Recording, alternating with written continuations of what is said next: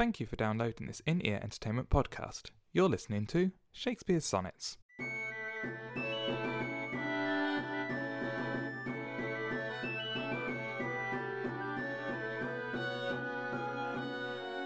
Sonnet 131. Thou art as tyrannous, so as thou art, as those whose beauties proudly make them cruel. For well thou knowest, to my dear doting heart, thou art the fairest and most precious jewel. Yet, in good faith some say, that thee behold, thy face hath not the power to make love groan. They say to err, I dare not be so bold, although I swear it to myself alone. And, to be sure that this is not false, I swear 1,000 groans, but thinking on thy face. One on another's neck do witness bear, thy black is fairest in my judgment's place. In nothing art thou black save in thy deeds, and thence this slander, as I think, proceeds. That was Sonnet 131 of Shakespeare's Sonnets. I am Mark Chatterley, and I am joined, as always, by a very studious-looking... Thierry Helis. I'm not that studious. It's just because I'm wearing my really old University of Glamorgan sweater. See. That a university that doesn't exist anymore. No. It's the lesser known of the red brick Russell Group universities in the sense that it wasn't in that group. But it was, yeah. Anyway, what do you think of Sonnet 131? I quite like it. I mean, he's still very much, I would say, continues the theme from the previous one, that his mistress isn't good looking, to say it nicely. Oh, that's a bit mean. Well, I mean, he says, thy face hath not the power to make love groan. It's just the kind of, you're not traditionally beautiful. there's not so much on the outside, but then he does go into the fact that she does have other qualities. Yeah, yes, I suppose so. I maybe see it slightly different. I'm starting to see this as he's realising that society's standards for beauty aren't necessarily universal. The Fair Youth was all about beauty. The Fair Youth was beautiful. He was undeniably beautiful. Everyone thought the Fair Youth was beautiful, and that sort of came across in the sonnets quite a lot, that he was the epitome of cultural beauty. And I think the Dark Lady, in contrast to that, is him picking someone who doesn't fit that conventional style of beauty and going, but you are still beautiful because of. Unfortunately, he doesn't quite go as far as you're beautiful because you're a strong, independent black woman. It's kind of a... Well, I mean, we are still at the... We have 20, 23, 24-ish of these left. Yes. So we might still get to that point. Maybe. The Black Ghetto Sonnet. The little-known Black Ghetto Sonnet. We need to find someone called Shaniqua to read that to us. Oh, we're probably skirting a very fine line at the moment, I should point out.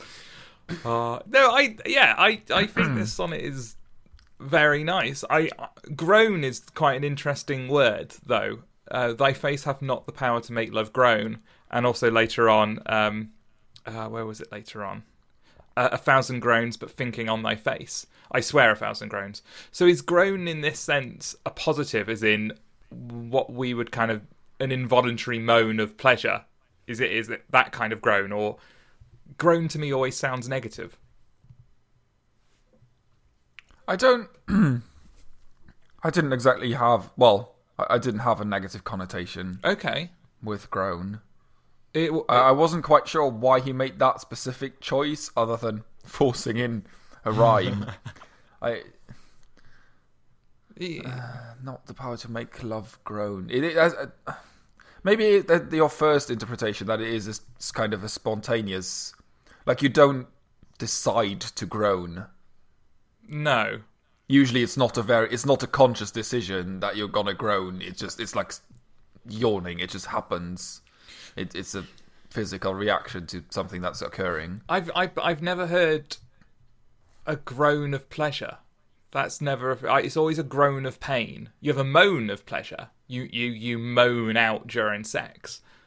You don't groan during sex. So in my head, maybe it's my exposure to the language, or maybe it's a very cultural, a modern version of that word.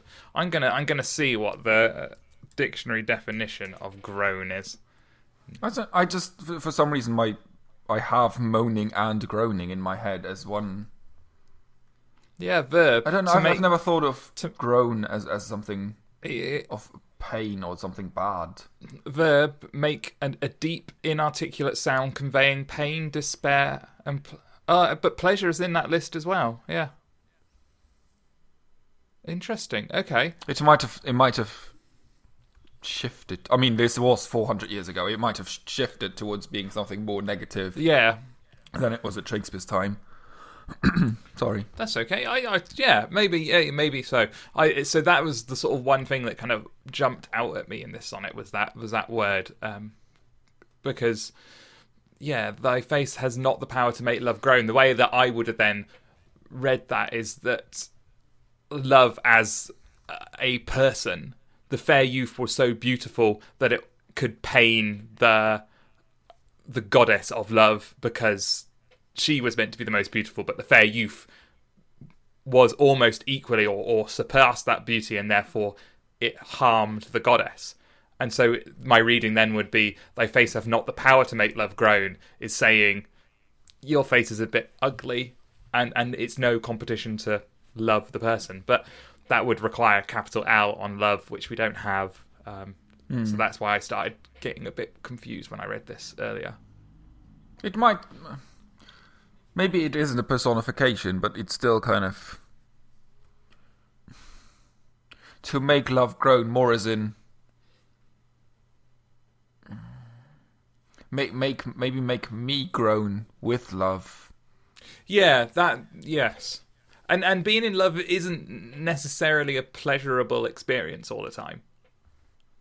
And or ever. Well, I know that's a bit cynical, even for you. Well, we haven't found out whether it is unrequited love or not, have we? So it could just be painful. Well,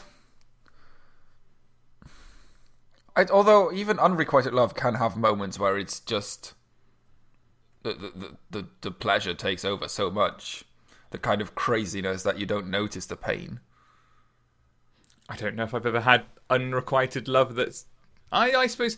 But yeah, because even... It initially, I mean, it would obviously... Because it's still exciting, it's still new. Yeah, and I mean, usually, well, when you are the first one to fall in love with someone you barely know, you often don't know anyways whether the other person feels the same or not.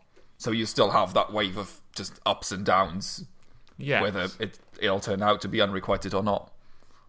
Yeah, that makes sense. So we have decided that groan could be used in both contexts here. We're good. We're proper scholars, we are. Wow, that's... We're proper scholars, we are. That's that. Now we found the slogan for our podcast, Mark. We should have it on t-shirts.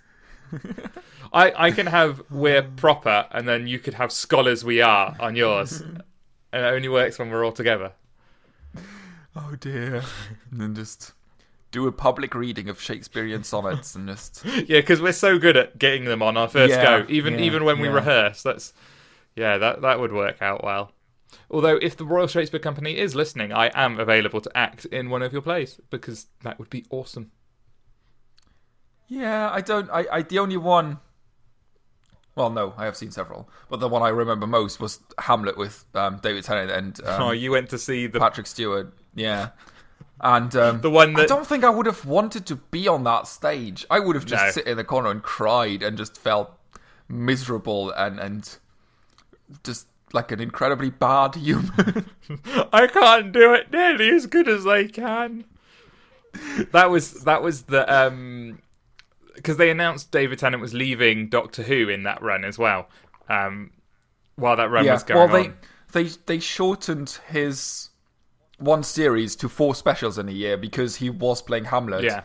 And everyone's going to went, they're not going to fire David Tennant because they're going out of their way to keep Doctor Who going while he's in that play. And then, like, halfway through the year, they went, oh yeah, he's leaving now. It's just like, You could have just given us a full series with a new actor. Why drag this out? The reason is Russell T Davies was on the verge of a breakdown.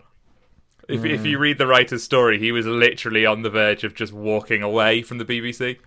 But that was the play and the cast that really pissed off all people who go to see the oh dear, oh no, you're back. They pissed off people who usually go to see the Royal Shakespeare Company, because usually it's quite easy to get seats for any performance as long as you're booking a week in advance.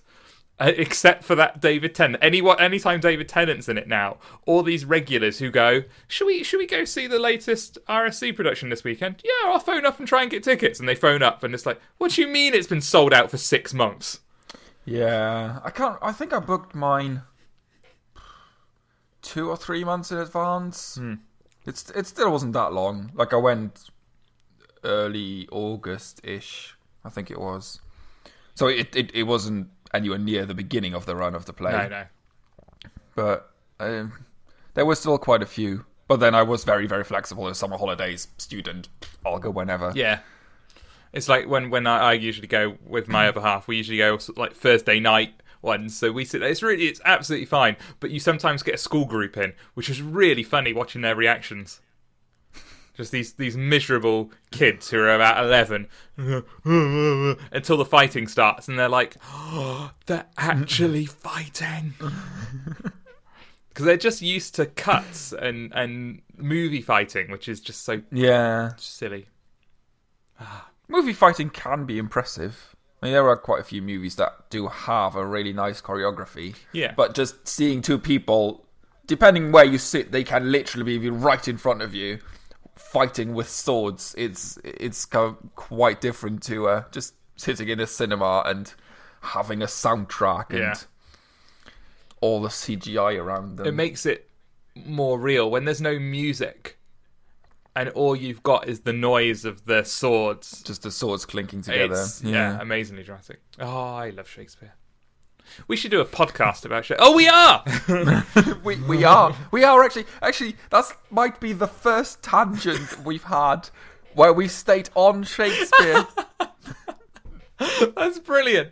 We've gone off on a tangent, but at least it was about Shakespeare.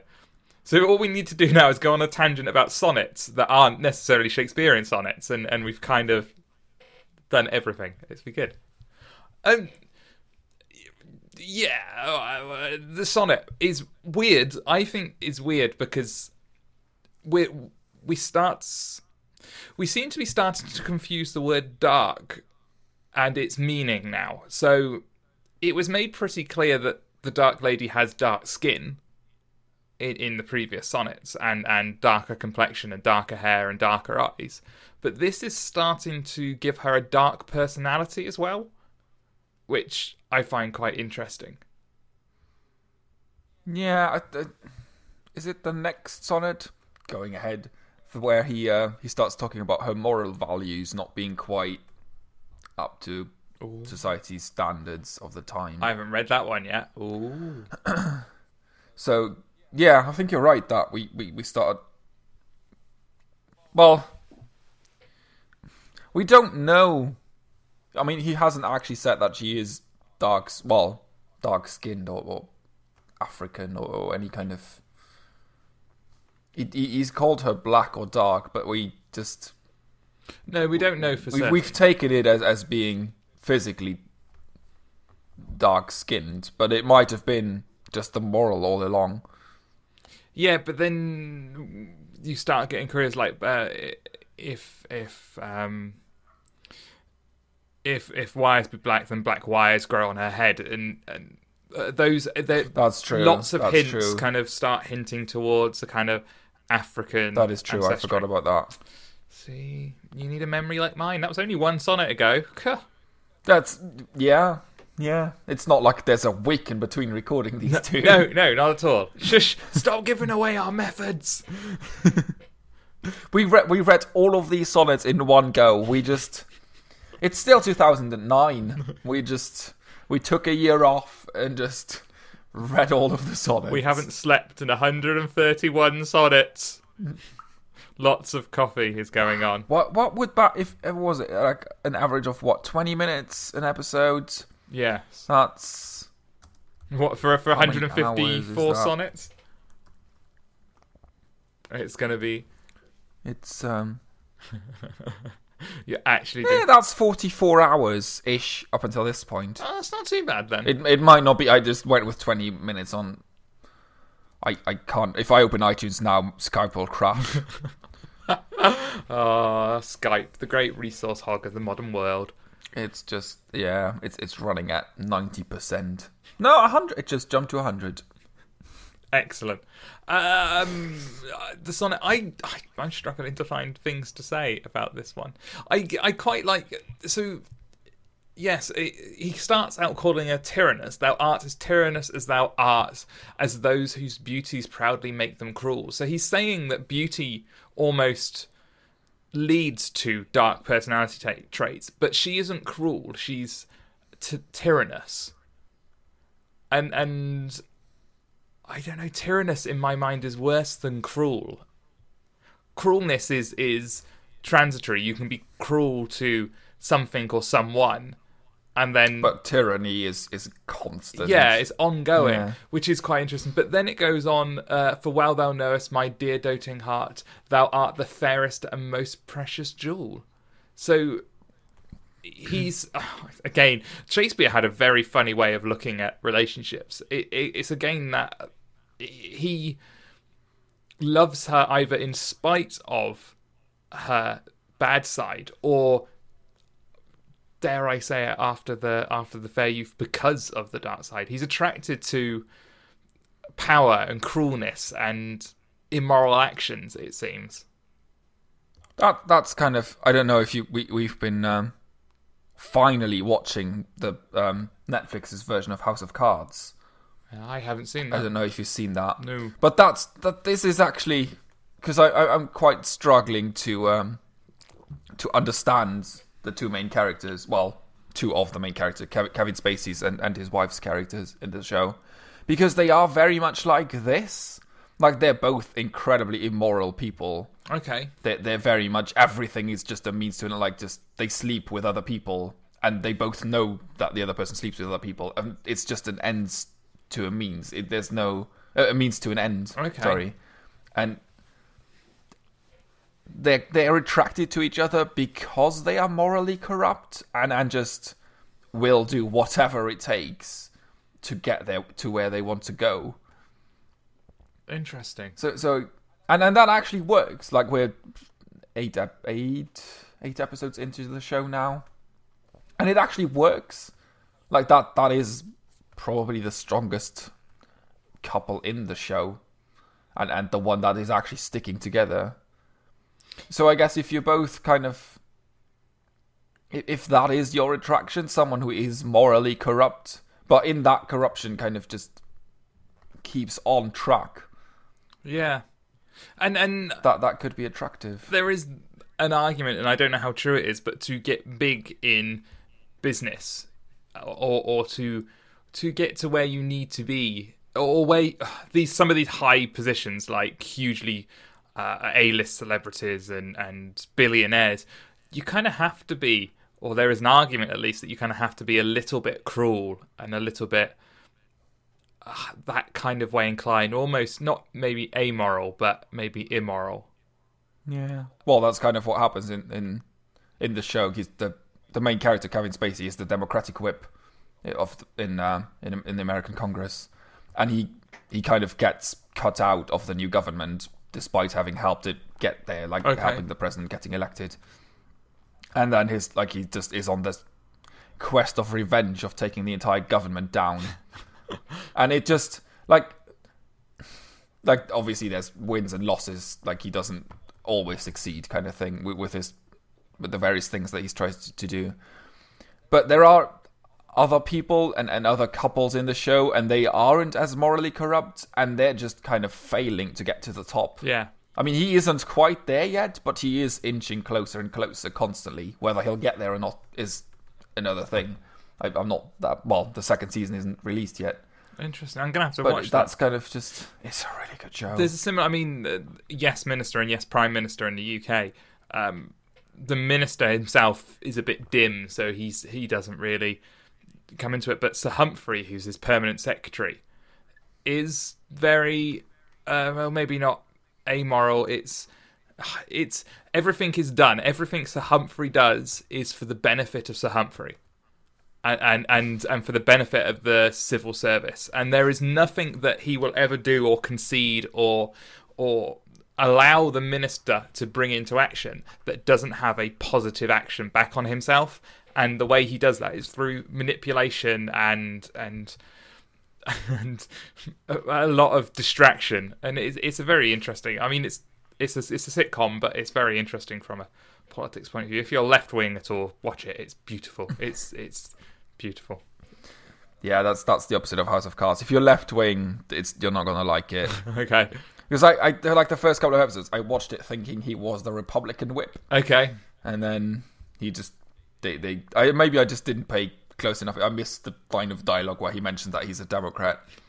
Well, like a few episodes in, they just kind of talk about him being the Democratic whip, and it's kind of like, what? That's left-wing people can't be this morally corrupt. That's not how it works. The Democrat Party aren't exactly left-wing. If we're putting the Democrats on a... Yeah, I know.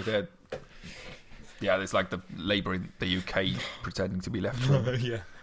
Pretend they're not doing that very well at the moment either. No, I do have a few friends that are members of the Labour Party, though, and they're just going on about how it's a true left-wing party. It's like, you haven't experienced left-wing politics if you think that Labour is even... There may be slightly leaning towards the left from the rightish centre, but they're not... They're just tilting They're their left heads. of the Tories, but... Yeah. Oh, blimey. Sometimes. Politics. Ugh. I've decided what the name of my party would be if I ever create a party. It'd be the Science Party. The Science Party. And we would stand on a platform of honesty and science. So if someone came to me and went, we want to bring this new treatment into hospital, they'd have to bring science to back it up. Which means instantly homeopathy disappears from the NHS, which would be wonderful. Can we also ban astrology from this country? Yes. That's... Just people believing that there's a moon or a star that isn't even in that place anymore, because we move around the galaxy, so the star signs that were the signs when it was established thousands of years ago aren't quite working out with the way we are now in the universe. How do you know it doesn't take that into account, Thierry? How do you know? You can't disprove them. Because I have... I don't know. I for some reason I have a lot of friends that are born around the same. I'm born at the end of March. A lot of friends that are born around that same period. Okay. For some weird coincidence. But according to astrology, we should all have the same character traits. Yeah. And no, it doesn't work. Doesn't work. And it's like, oh, that's because you have an ascendant in Jupiter, and because Zeus smited Thor, and you're just like, just no, you're just Zeus took a trip from ancient Greece over to yeah, he walked over from the pantheon of to I don't know, to the Vatican, to the Nordic plains, and just danced on Yggdrasil. I've been watching too much of the Almighty Johnson. You have. It's good though. That I think you should read us out. That was a good roundup. We've covered politics. We've covered Shakespeare. We've covered the sonnet a bit. I think it's a good podcast, this one. Yeah.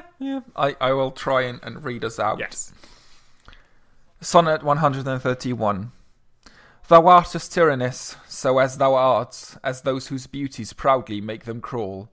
For well thou knowest, to my dear doting heart, thou art the fairest and most precious jewel.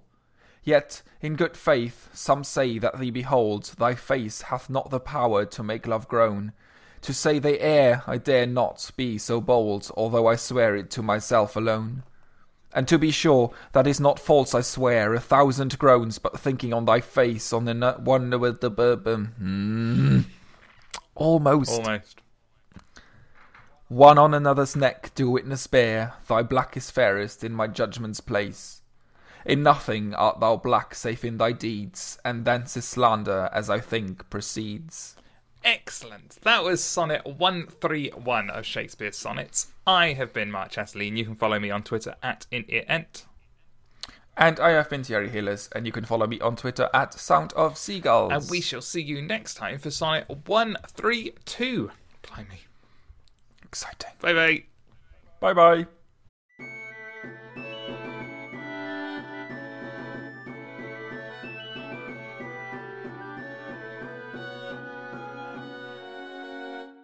You've been listening to Shakespeare's Sonnets with Mark Chatterley and Thierry Hillis.